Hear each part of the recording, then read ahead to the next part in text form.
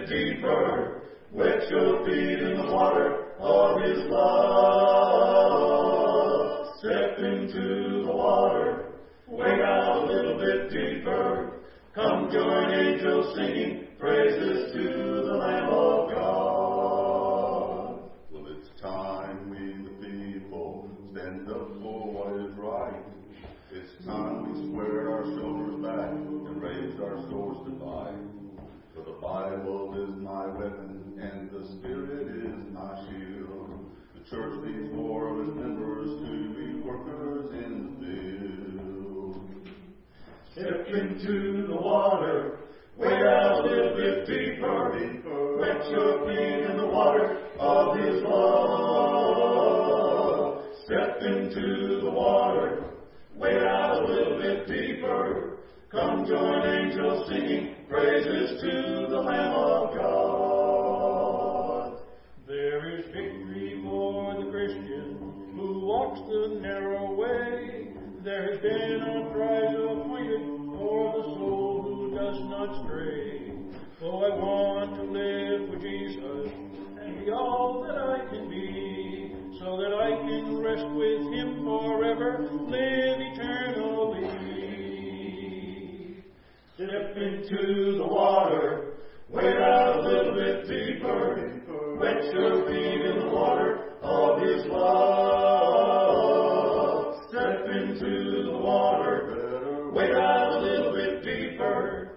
Come join angels singing praises to the Lamb of God. Step into the water, wade out a little bit deeper. Wet your feet in the water of His love. Step into the water, wade out a little bit deeper. Come join angels singing praises to the Lamb of God. Come join angels singing, hear those glad bells ringing. Come join angels singing praises to the Lamb of God.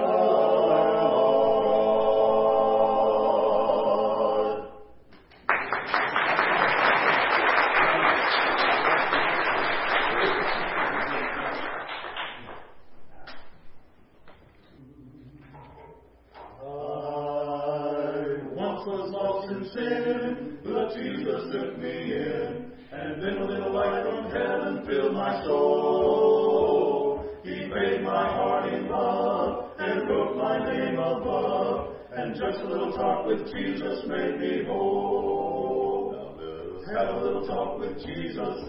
Tell Him all about our troubles. Hear our faintest cry, and He will answer by and by. When you feel a little prayer will turn Him, no little fire is burning. Find a little talk with Jesus makes it bright.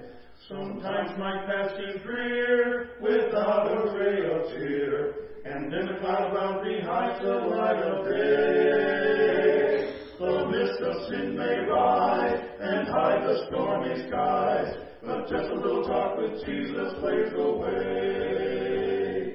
I may have doubts and fears, my eyes be filled with tears, but Jesus is a friend that watches day and night. I go to Him in prayer, He knows my every care, and just a little talk with Jesus makes it right. Now let us have a little talk with Jesus.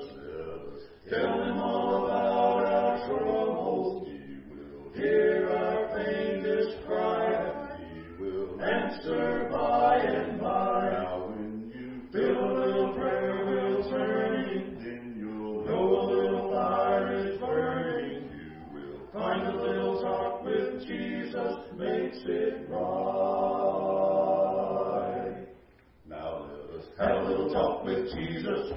Tell Him all about our troubles. He will hear our faintest cry. He will answer by and by. Now when you feel a little prayer will turning, then you'll know a little fire is burning. You will find a little talk with Jesus. Find a little talk with Jesus. Find a little talk with Jesus. Makes it right.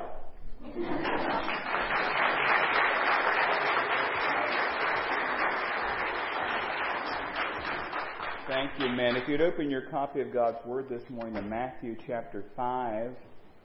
Matthew chapter 5.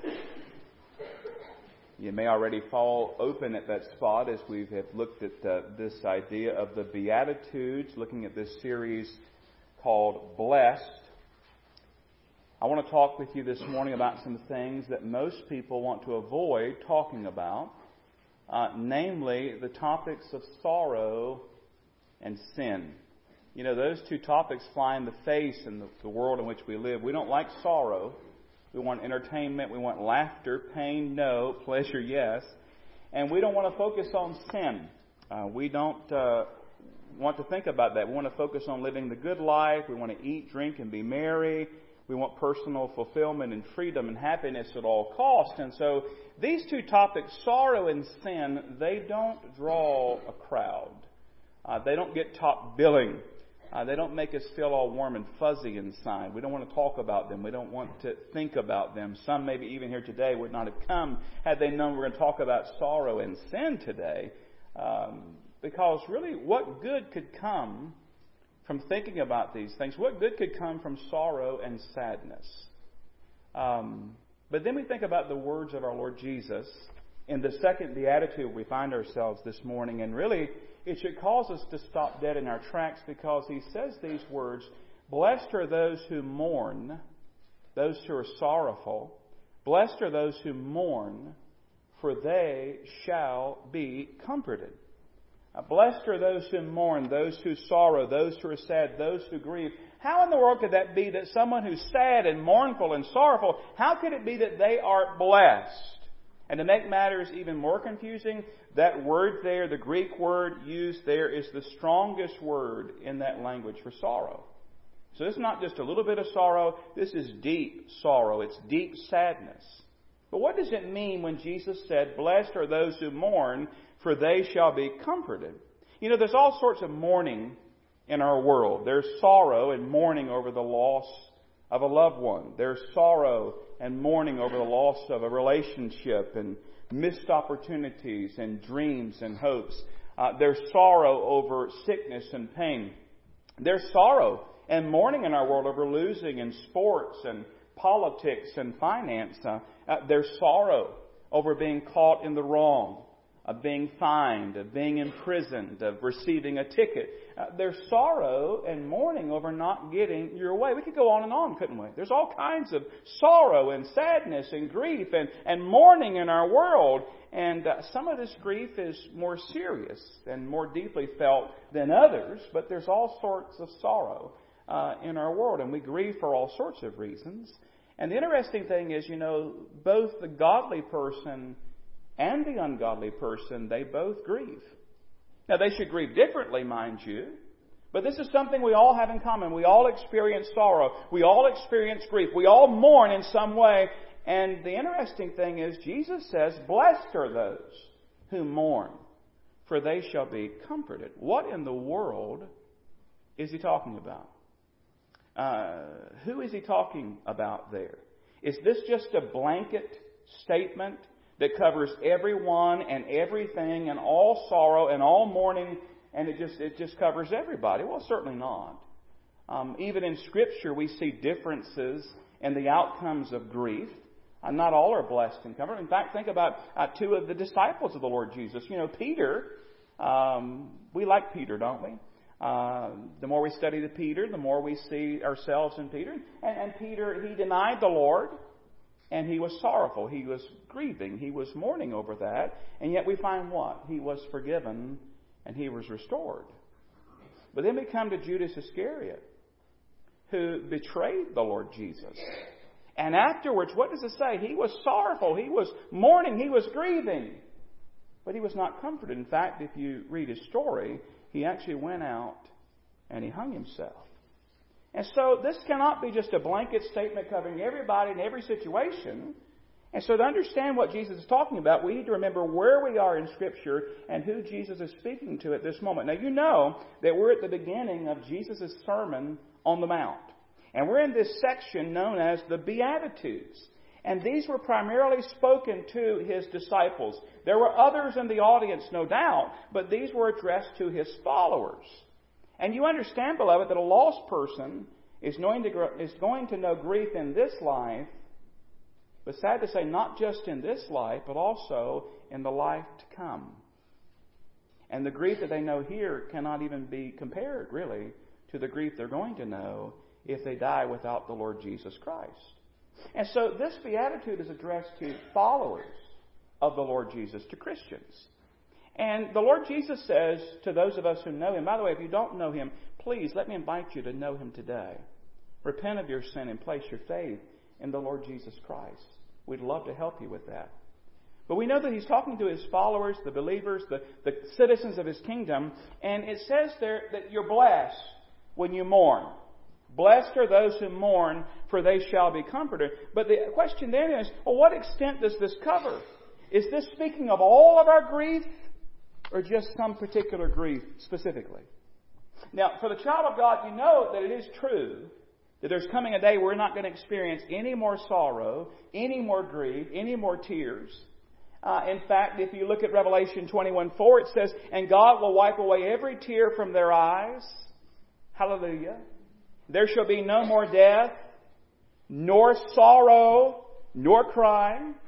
There shall be no more pain, for the former things have passed away." That's true about all people that know the Lord Jesus Christ as Lord and Savior. There's coming a day where we're not going to know any grief, any pain, any sorrow, no more pain, no more death, no more crying. And that's true for the believer.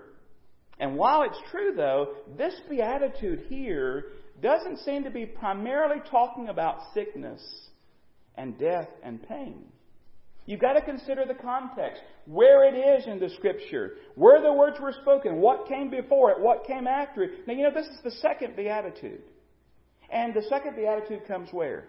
It comes after the first beatitude and before the third beatitude. Everybody awake? Everybody tracking, right? Now, the first beatitude said this, "Blessed are the poor in spirit, for theirs is the kingdom of heaven." And last time we talked about what that meant. Being poor in spirit means that you're spiritually bankrupt. You're a spiritual beggar. We're lost, we're undone, we cannot save ourselves, and we must come in our poverty of spirit, in our spiritual bankruptcy, in repentance and faith in the finished work of the Lord Jesus Christ. And so that's the first beatitude. We're spiritual paupers. We're spiritually bankrupt. And so because of that reality, we move from that reality to the emotional response of mourning. Not just over anything, but mourning over our sin. And the second beatitude's talking about, as far as I understand it, is talking about mourning over our sin. Having sorrow over our sin. Not just sorrow over anything and everything, but we realize that I'm poor in spirit, I'm spiritually bankrupt, and I mourn over my sin. You know, not everybody mourns over their sin. John Stott said it's one thing to be spiritually poor and acknowledge it. It's another to grieve and mourn over it. Confession is one thing. Admitting it's one thing, but contrition is another.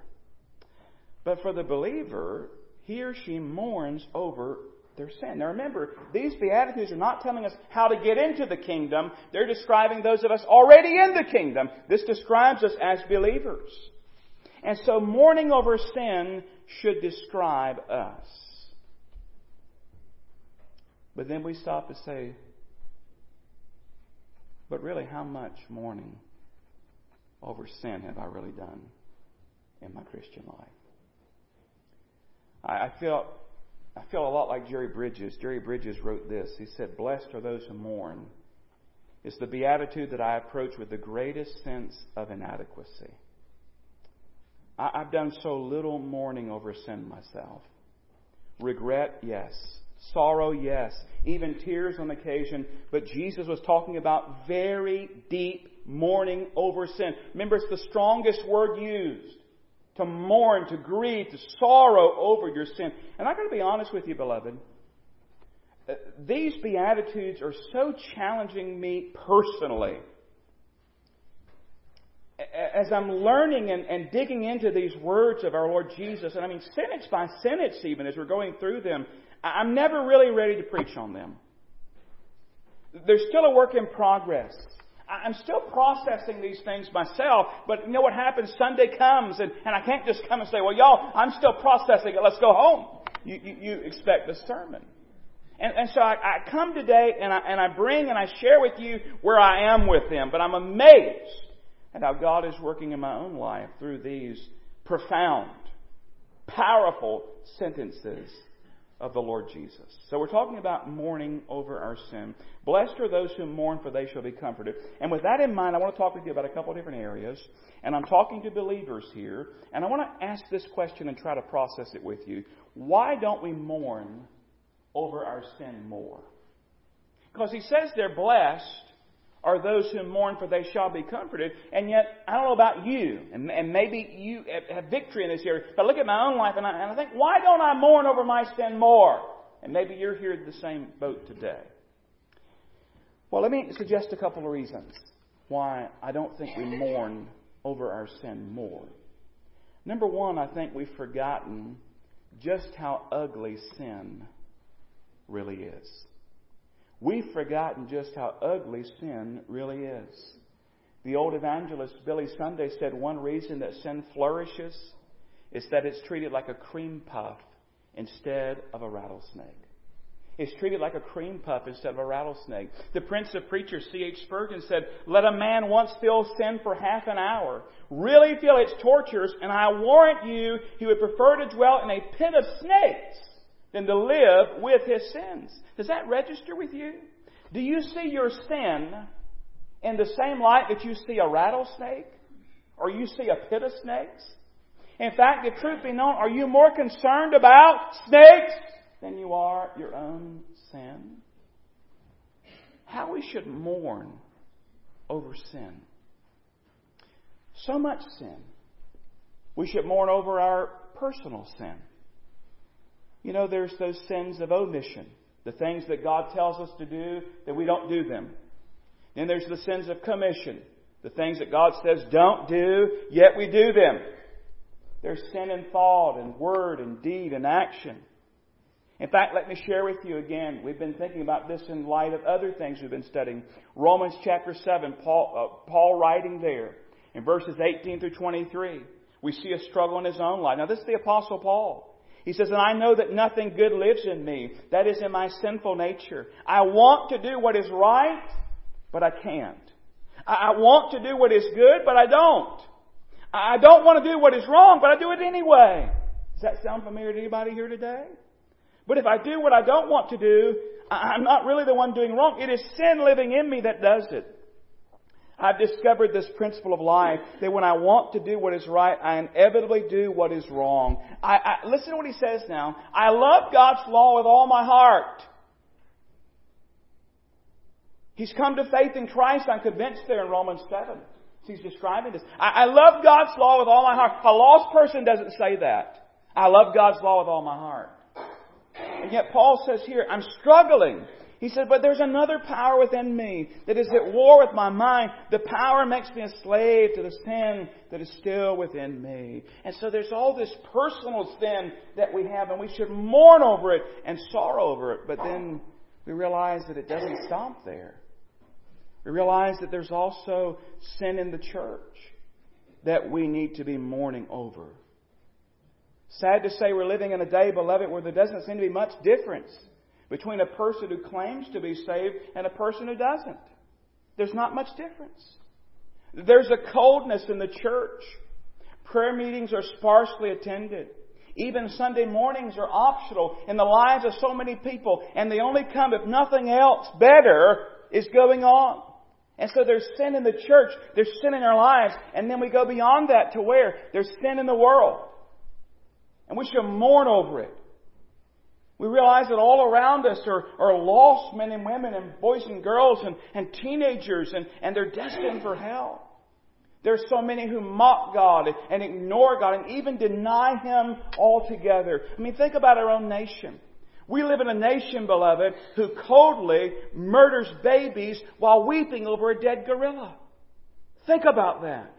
We live in a nation that's so confused, beloved, that we cannot tell the difference between a man and a woman and what bathroom they should go to. We live in a nation that celebrates what God hates. They throw parades, they do all kinds of things to rejoice in their perversion and sin. So I tell you, beloved, there's plenty of sin to weep over and to mourn over and have sorrow over. We've forgotten just how ugly sin is. And we've forgotten, I believe, just how beautiful our Savior is. Just how beautiful our Savior is. The spotless Lamb of Calvary. Emmanuel, God with us. It was our sin, it was my sin that nailed Him to the cross. It was our sin that jammed that crown of thorns on His head. It was our sin that ripped the beard from His face. It was our sin who laid the whip on His back. It was our sin who spit in His face. It was our sin, our ugly, wicked, vile sin that bruised Him and bloodied Him and nailed Him to that cross and raised Him up between heaven and earth on Golgotha and cried out. It was our sin, my sin. I held the hammer. I hit the nails. I thrust the spear. It was my wicked, vile sin. And He volunteered, the spotless, beautiful Lamb of Calvary, volunteered and said, I will give my life for you sinners. I volunteer. He who knew no sin became sin for us. And we should mourn. We realize just what our ugly sin cost our beautiful Savior. But there's good news. Don't leave yet. Because there's a second part to the Beatitude. It says, blessed are those who mourn, for they shall be comforted. There's hope today. We don't stop at mourning. Now listen, we don't stop at mourning. We don't mourn just to mourn. We're not just some kind of weird people that like to sit around and be sad. There's a blessing in the mourning. He says, blessed are those who mourn. There's promised comfort. As John Blanchard said, biblical mourning for sin is not self-centered, but God-centered. It does not wallow in despair. It looks for deliverance. In fact, you know that passage from Paul I read earlier in Romans 7 where Paul is wrestling with his sin. He's crying out, what I want to do, I don't do, and what I don't want to do, I do. Here's where it ends. Oh, what a miserable person I am.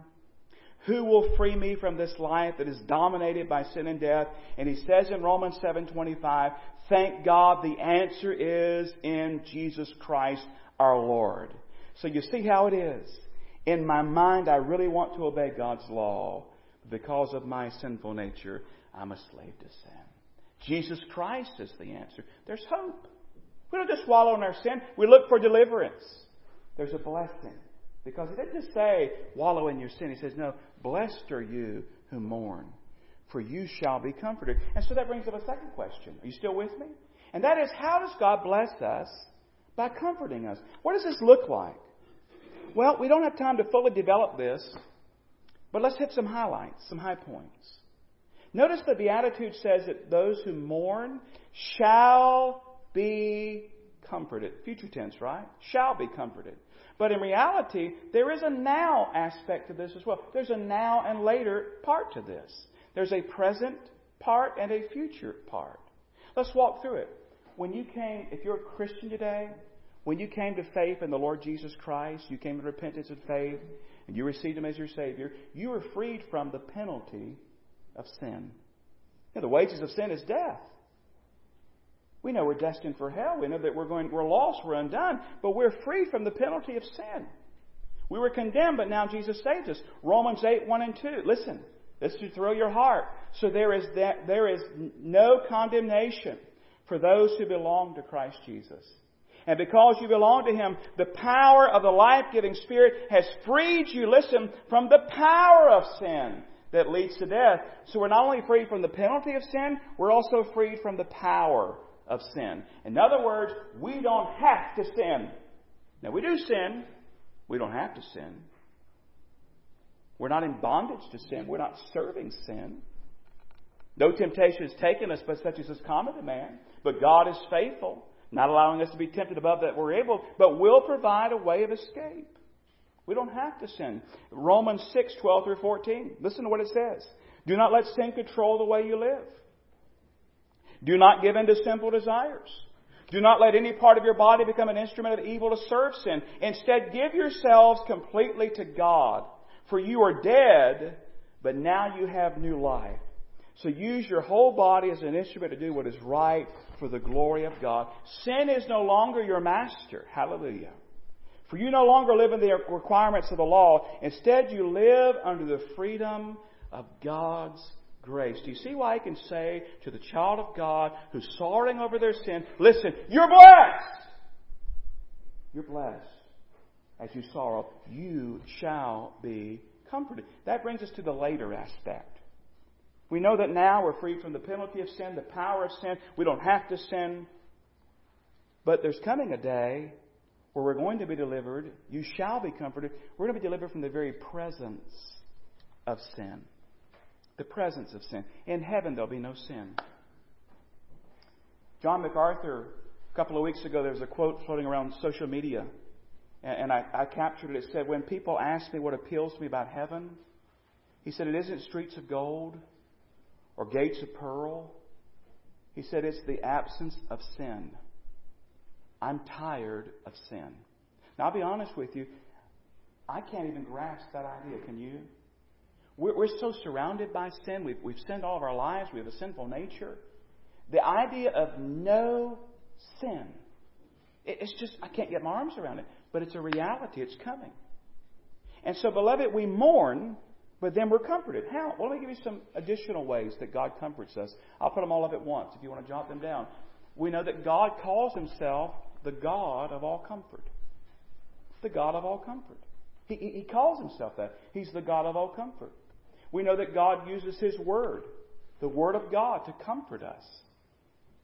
We know that He uses other believers to comfort us, doesn't He? Those who experience things themselves, He uses them to comfort us. And here's a very interesting one. He gave us the Comforter, the Holy Spirit, to indwell us. And beloved, these are some of the reasons why we can be mourning but be blessed. This is one of the reasons why we can have sorrow yet joy. Why we can have times of mourning and sadness and grief, and yet times of rejoicing and joy. Do you see the balance? Do you see what God is saying here? In fact, I love the way Paul described himself in 2 Corinthians 6:10. Look at what it says on the screen. I'll put it on the screen for you. Here's the way Paul described himself. See if this makes sense to you. As sorrowful, yet always rejoicing. As poor, yet making many rich.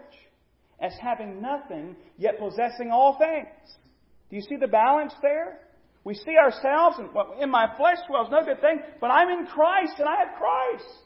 And so I'm sorrowful, I'm mourning over my sin, yet I'm always rejoicing. Why? Because He blesses me, and He comforts me. I'm poor in spirit, and yet I'm making many rich. I have Christ. Having nothing, and yet possessing all things. Blessed are those who mourn, for they shall be comforted. Now, before we close up shop, I need to give you some encouragement. I want you to hear me, child of God. You would think that the more you grow in your faith, the more you become like Jesus Christ, and the closer you get to Jesus Christ, the less sin you'd have to deal with in your life. Let me say that again. So the more you mature and you become more and more mature in your faith, you would think, well, I'm becoming more mature, I have less sin in my life. But in reality, the opposite's true. And I want to encourage you. Because what happens is the more we grow in our faith, the more sin we see in our lives. Someone described it this way. Someone said it this way to help me. Let's see if it helps you. The Holy Spirit doesn't use a floodlight. He uses a flashlight. You know the difference, right? A floodlight, a big beam of light. He doesn't use a floodlight. He uses a flashlight. So what do you mean by that, preacher? Well, what that means is He doesn't show us all the sin in our life all at once. But as we grow, He continues to show us sin in our life. He doesn't take a big floodlight and say, oh, look at all this sin. No, what He does is, as we continue to grow, He takes a flashlight, if you will, and He shines it over in that corner of our life. We see that sin. We confess it, repent of it, get right about it, forsake it. And then we continue to grow, and what does He do? He takes the flashlight and shines it over in that corner. And we see, oh, there's some more sin in my life. And we confess it, repent of it, forsake it, get right about it. And if we're not careful, what happens is we can become greatly discouraged. You say, well, I thought I was making progress, and the more I grow, the more it's just like sin. It's just like more and more sin. No, what's happening is you truly are growing in your faith.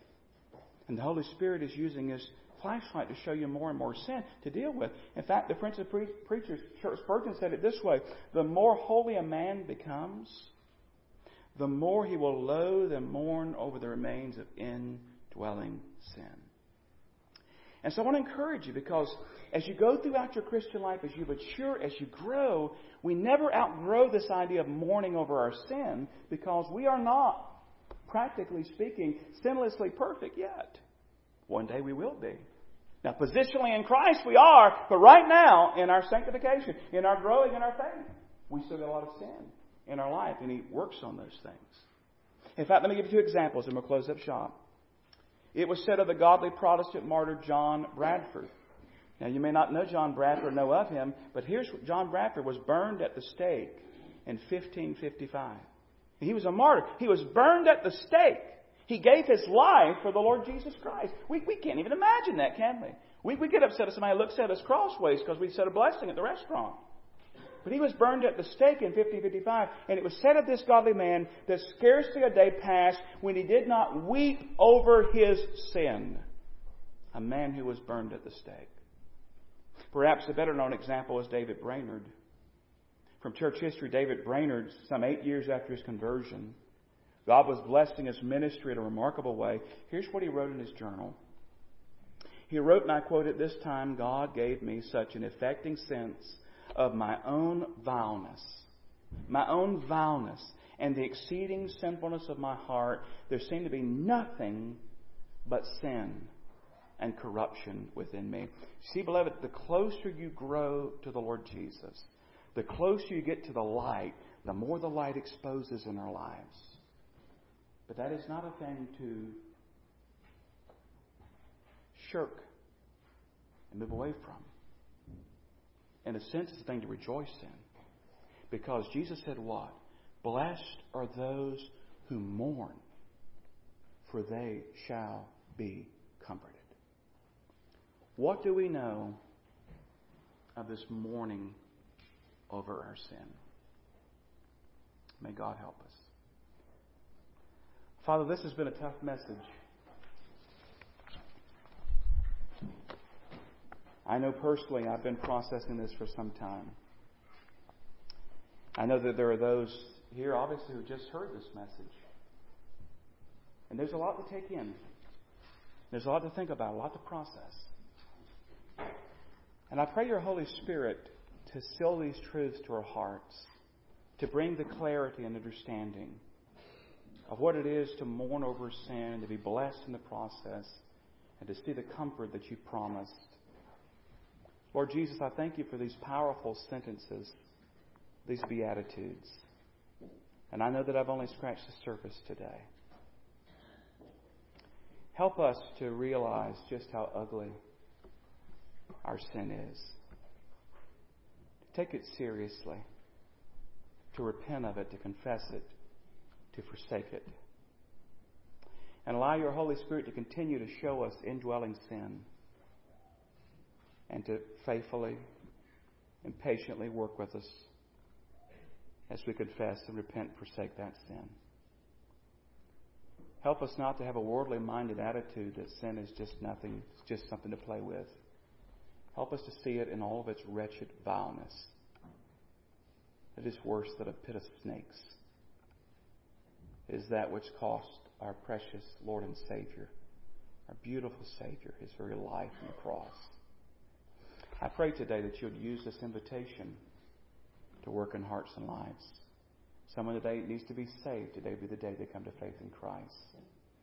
And then for those who the message has been addressed to, you would bring believers, Lord, to come and cast off their sin and to find your forgiveness and your blessing and your comfort.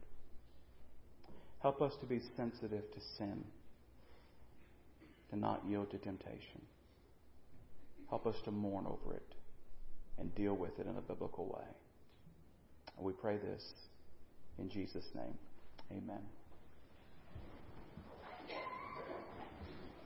Our closing hymn this morning is 325, and the altar is open.